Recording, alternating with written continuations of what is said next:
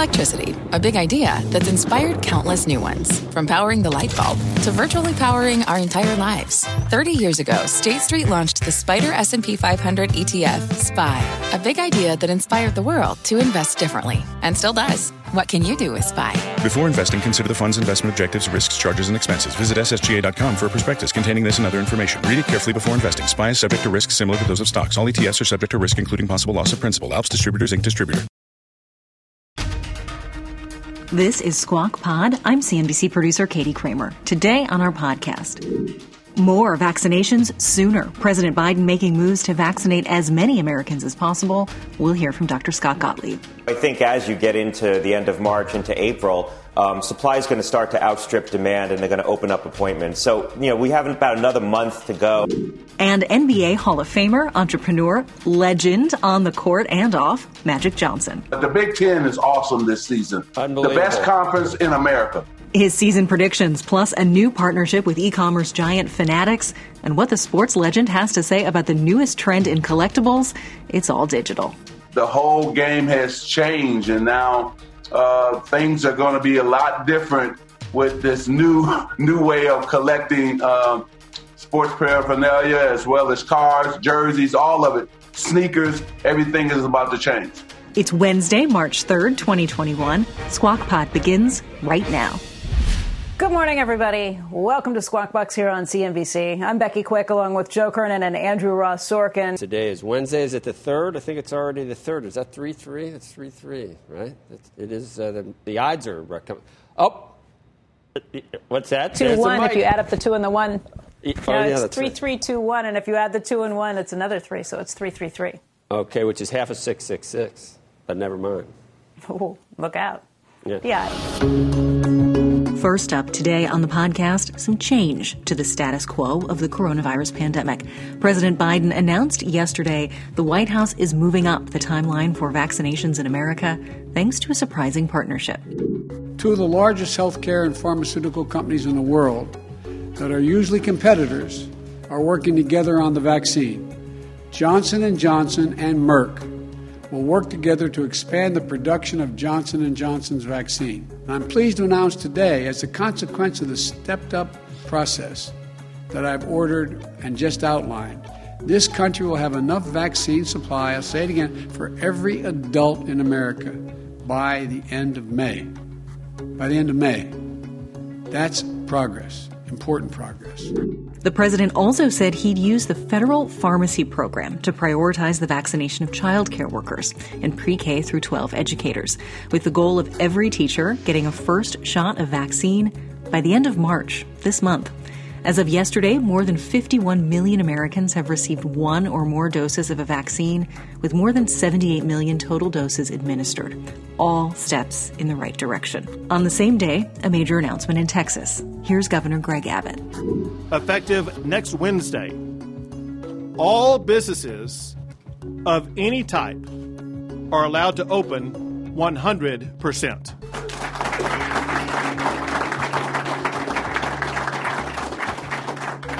That includes any type of entity in Texas. Also, I am ending the statewide mask mandate. Abbott said restrictions could return if the COVID hospitalization rate rises again in Texas, and the governor of Mississippi also lifted that state's mask mandate. So, are we almost out of this? For that question, of course, we turn to CNBC contributor Dr. Scott Gottlieb, former FDA commissioner and a board member at Pfizer and Illumina. Here's Becky. And Dr. Gottlieb, good to see you this morning. Thanks for being here. Thanks a lot. What we heard yesterday from the Biden administration, I mean, it seems to me that that's basically them catching up with what you've been telling us for months, that we are going to have plenty of vaccines and eventually a glut. Yeah, well, not a glut. I think we're going to end up using the vaccine because a lot of these doses are going to be used potentially as boosters in the fall. There's studies underway looking at a third dose going into the fall and the winter. We may end up giving some of it away to some of our neighbors. I think the reality is there's going to be enough vaccine in the market that people are going to be able to get a shot in April. I think that this is going to be wide open, as I've said, in April. The president talked about May being a timeline when there's going to be enough doses for every American. I don't think we're going to get every American vaccinated, unfortunately. So I think as you get into the end of March, into April, supply is going to start to outstrip demand, and they're going to open up appointments. So, we have about another month to go. I know people are frustrated and it's difficult to get an appointment right now, but I think this is going to really open up in the next 3 or 4 weeks. Just in terms of where people want this vaccine, is it geographically diverse? I ask because right now we're sending out the doses as if, it's based on your population in your state. Are there states where fewer people want to get vaccinated, states where more people want to get vaccinated, and will that lead to even more unevenness as we get a little further down the road? Yeah, that's definitely the case, that demand isn't even across the country. So distribution's even across the country. Supply is even. It's a portion based on population, as you said, but demand isn't the same. You're seeing some states where demand is more brisk than others. So that's going to be a challenge, but that's going to be a challenge that gets worked off in a matter of a couple of weeks. And some states are doing a better job at distribution. You're talking to people in certain states that are still having a difficult time getting appointments, going online. So some states have still done a better job than others in terms of setting up distribution points and making it more fluid. I talked to people, for example, in Pennsylvania that report a lot of difficulty getting appointments, even for those over the age of 65, while other states seem to be more opened up. And that's a function, I think, of how many access points they have. Scott, we talked a little bit earlier today about Texas. The governor there saying they're going to open up businesses at 100% and they're going to get rid of the mask mandates. Is that a problem in your perspective? Look, I think we need to be careful how we start to relax provisions, and we're certainly going to be relaxing provisions over the course of this month. March really is a difficult month. It sits between two worlds. February was a raging epidemic. It was very clear that we needed to have measures in place. I think April is going to be profoundly better, and March is sitting in the middle. The situation's improving. It's going to start to hopefully accelerate. But we still face a lot of risk of a resurgence this month, and we're still grappling with variants that we don't fully understand. We're trying to get the population vaccinated more aggressively. I think, we need to be careful how we take the foot off the brake. Now, that said, we also need to give the public realistic goals when we are going to be relaxing these provisions and set up some kind of a timeline. A lot of public health officials were critical of what the UK did, where they set up specific dates as targets for when they're going to lift certain provisions and have a more open population, more open environment. But I think you need to give realistic targets. CDC is going to come out with guidance this week that's going to prescribe what people can start to do, particularly after they're vaccinated. I think it's going to be overly prescriptive and conservative, and that's the wrong message, because if we continue to be very prescriptive and not give people a realistic vision for what a better future is going to look like, they're going to start to ignore the public health guidance. And for the most part, over the last 12 months, the American population has put up with a lot. They've complied with a lot of the provisions that have been put in place, and we're safer for that. And we're going to lose that support if we don't give a realistic glide path to a better future. Now, March is a little bit premature, I think, to lift everything, but certainly getting on a glide path towards lifting a lot of these provisions right now makes sense. It's interesting that you talk about the CDC provisions that I think we're expecting on Thursday. Anthony Fauci was talking about them yesterday and basically said, look, if you have a group of adults, maybe a small group of adults, your grown children who come home, you've been vaccinated, they've been double vaccinated, then it's okay to have masks off in a small environment at home. And I thought exactly what you just said. That seems incredibly conservative. I feel like people get the vaccine, they feel like they can get out there. Maybe it's not life back as normal as it was before, but the idea that you can only have fully vaccinated people around you at that point, especially when kids aren't going to be vaccinated, and that's the only way you can take your mask off in that environment, that seems incredibly conservative and something that I think a lot of people would push back at. Well, look, I think the bottom line is people aren't going to follow it. And it doesn't really make sense to put out public health guidance that people are going to ignore, because you lose your credibility and you lose your ability to speak to the public. So the bottom line is, people who are fully vaccinated have waited a period after vaccination. They're going to want to see their families again, even if their families aren't fully vaccinated. I think in a high prevalence environment, you should still be careful. Don't do it if you're not feeling well. Maybe get tested beforehand. I think why not wear a mask in public, even if you've been vaccinated in a very high prevalent environment? But, older people who've been vaccinated, they're going to want to see their kids again. They're going to want to see their grandkids. We need to prescribe public health recommendations on how you can do that safely, not say you can't do that, because people are going to do it. So, the most prudent thing to do from a public health standpoint, my view, is try to prescribe guidance that gives people safe ways to do what they're going to engage in. And we know that people who are fully vaccinated are going to want to see their families. We've seen the case numbers nationwide come down astronomically. What's high prevalence? How do you determine if you're in a high prevalence area or not? Yeah, I think we need to start shifting that debate as well. I mean, high prevalence, we're still at 20,000 infections a day. That's still pretty high prevalence, but 20,000 infections a day now is different than what 20,000 infections a day looked like last spring or last summer, because last spring or last summer, the entire population largely was vulnerable to this virus. Right now, the vulnerability of the population is being sharply reduced. I mean, assuming something unexpected doesn't happen with these new variants, particularly the South African and the Brazilian variant, we're dramatically reducing the proportion of the population that's vulnerable to this virus, either through prior infection, so people have some natural immunity, or more likely vaccination, where we're vaccinating fully more than 50% of those over the age of 65, more than 60% those over the age of 70. So as the vulnerability of the population overall comes down, I think we can put up with a little bit of a higher prevalence if the case mix is much different, if the cases are in people who are far less vulnerable to the virus. So we need to also look at the percentage of the population that's vulnerable as we look at prevalence. And we can't just say, well, 20,000 infections or 10,000 infections today is what 10,000 infections were a year ago. It's not the same anymore because the population as a whole is gaining more protection from the virus. Scott, if you look at the market, investors are pretty optimistic about this reopening. They're really pleased with what we've seen with the vaccine front. I'm feeling much more optimistic, and I know it certainly sounds like you are, too, just in terms of where you see things headed. April being a much better scenario, May after that. If we do some of these reopenings, if we stop wearing masks, do we risk that narrative? Or do you think this is pretty much set in stone at this point? I think we risk what happened last summer, where we reopened in a dramatic fashion a little bit prematurely in a lot of parts of the country, and we had persistent infection. We had higher persistent infection. We didn't fully snuff out the virus. I don't think we're going to fully snuff out the virus, but I think the combination of, keeping our foot on the brake just a little bit longer and getting more of the population vaccinated before we really fully lift a lot of these measures can get this virus down to prevalence levels around the country that it really isn't a factor this summer.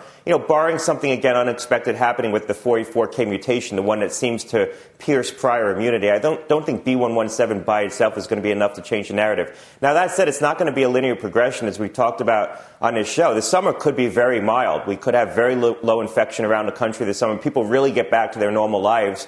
But then we have to, take more precautions as we get into the late fall and the winter. And I think that's likely to be the case. This is not going to be a linear progression where after this summer it's just gone forever. We're going to have to deal with it again in the fall and the winter, but we're going to be much better prepared and have a much better toolbox, both in terms of hopefully updated vaccines and maybe even a small molecule inhibitor of viral replication, a drug that could be used to treat this. Dr. Gottlieb, thank you. Great to see you, as always. Thanks a lot. Coming up, Fanatics Executive Chairman Michael Rubin and some guy named Magic Johnson, the legend. The company Fanatics is doing very, very well. I probably was buying 300 to 500 jerseys every single year to sign and give away to charities. News just out that Magic's going to be joining Fanatics' board. What's on the horizon for financial markets? At PGIM, it's a question that over 1,400 investment professionals relentlessly research in pursuit of your long-term goals. Specialized across asset classes, but united in collaboration, our teams provide global and local expertise. Our investments shape tomorrow, today. Pursue your tomorrow with PGIM, a leading global asset manager.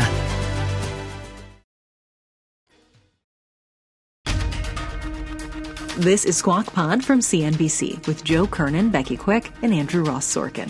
Here's Andrew. A sports merchandising giant, Fanatics, announcing this morning that it is appointing basketball legend and entrepreneur Magic Johnson to its board of directors. And joining us now with more on this partnership, boy, am I excited for this segment. Michael Rubin is here, executive chairman of Fanatics, partner of the Philadelphia 76ers and the New Jersey Devils, and the one and only Magic Johnson, NBA Hall of Famer and chairman and CEO of Magic Johnson Enterprises. Good morning to both of you, gentlemen. Michael, thank you for bringing Magic on the program. I didn't think that great excitement was just for me. I knew it was for my guy. I'm excited to see both of you guys. Michael, tell us how this happened, and then I want to talk to Magic about his perspective on all of it. Yeah, absolutely. I've known Magic for more than a decade, and I've really always watched him in business create great value. I've seen him bring people together, do so many different interesting things in different parts of businesses. So for me, to bring such a great business person into Fanatics, but also someone who represents everything that Fanatics is about, was a great opportunity. We're going to sell more than $3 billion of licensed sports merchandise this year. We've sold millions of dollars of Max's jersey himself, and we just thought it was great to get this iconic athlete and this iconic business person and somebody I know, love, and trust all in one. Magic, he called you. Did you just say yes automatically, or what? How did this go? I said yes right away.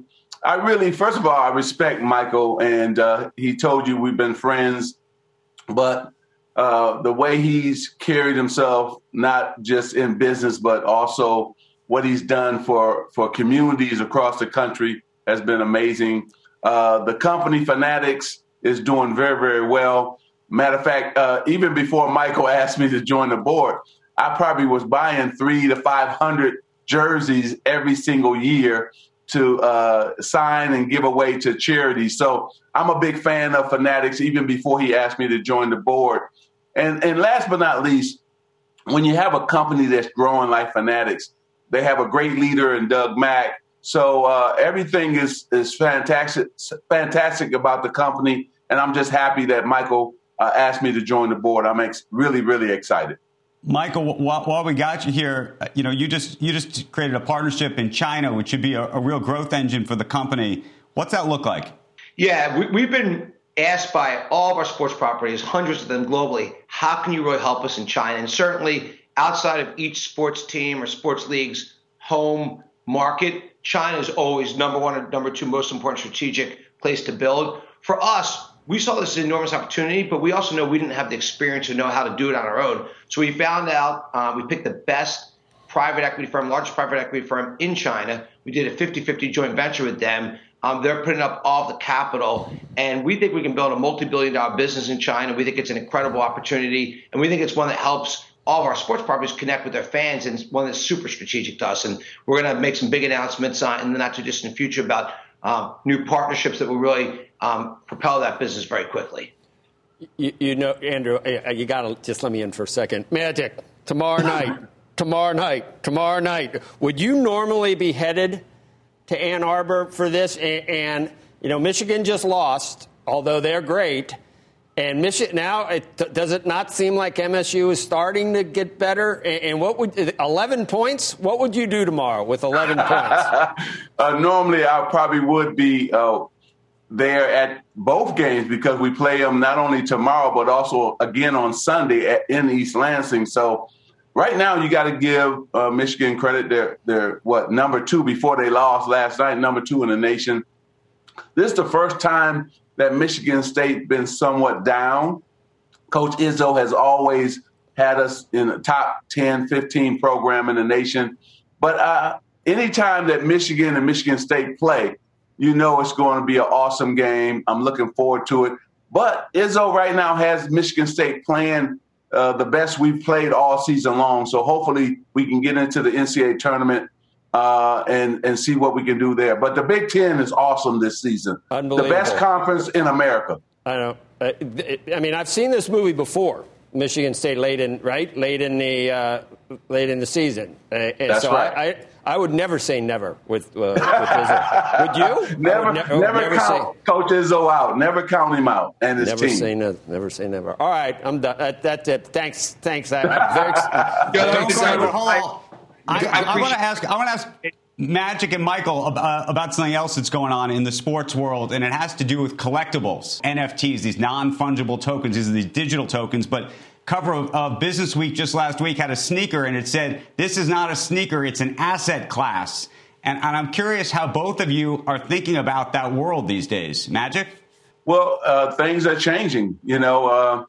When you think about trading cards that was everything when we all grew up, right?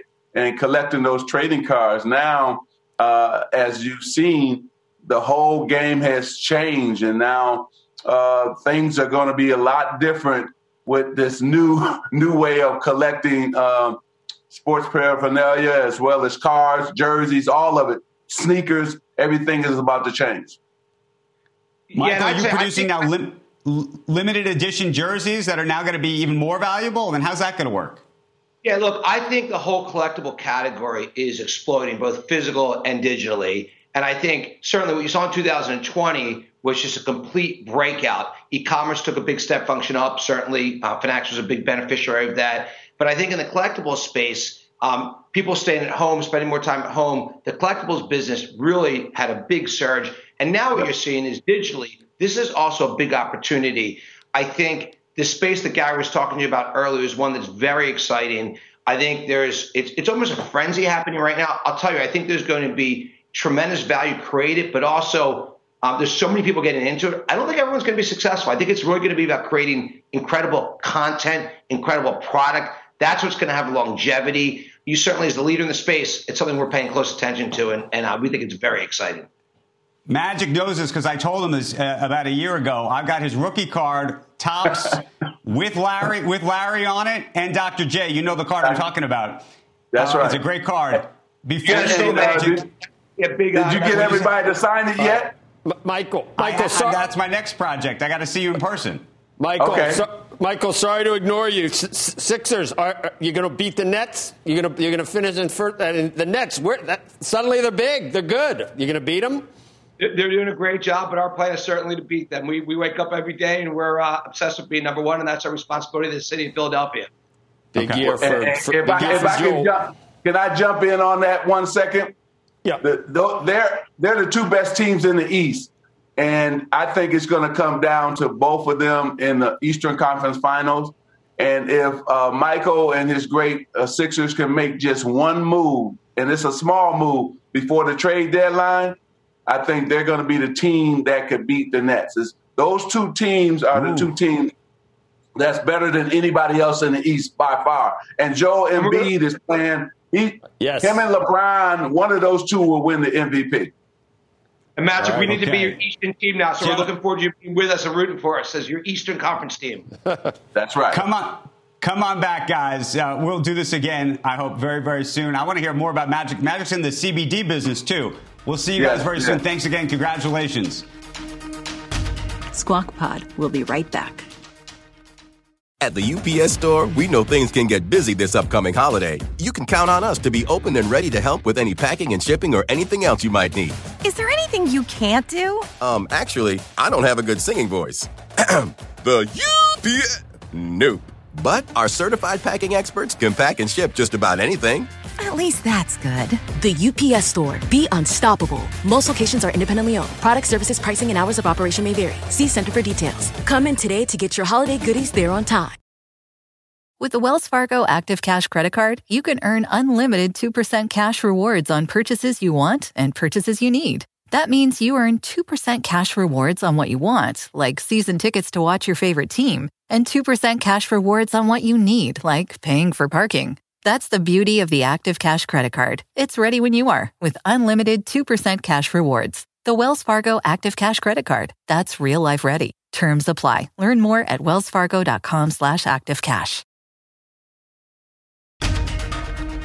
That's Squawk Pod for today. Guys, that was fun. What do you say we do this again tomorrow? I think we have to. I think we will. Thanks for joining us. Squawk Box is hosted by Joe Kernan, Becky Quick, and Andrew Ross Sorkin. Tune in weekday mornings on CNBC at 6 Eastern to get the smartest takes and analysis from our TV show right into your ears. Subscribe to Squawk Pod wherever you get your podcasts. We'll meet you back here tomorrow.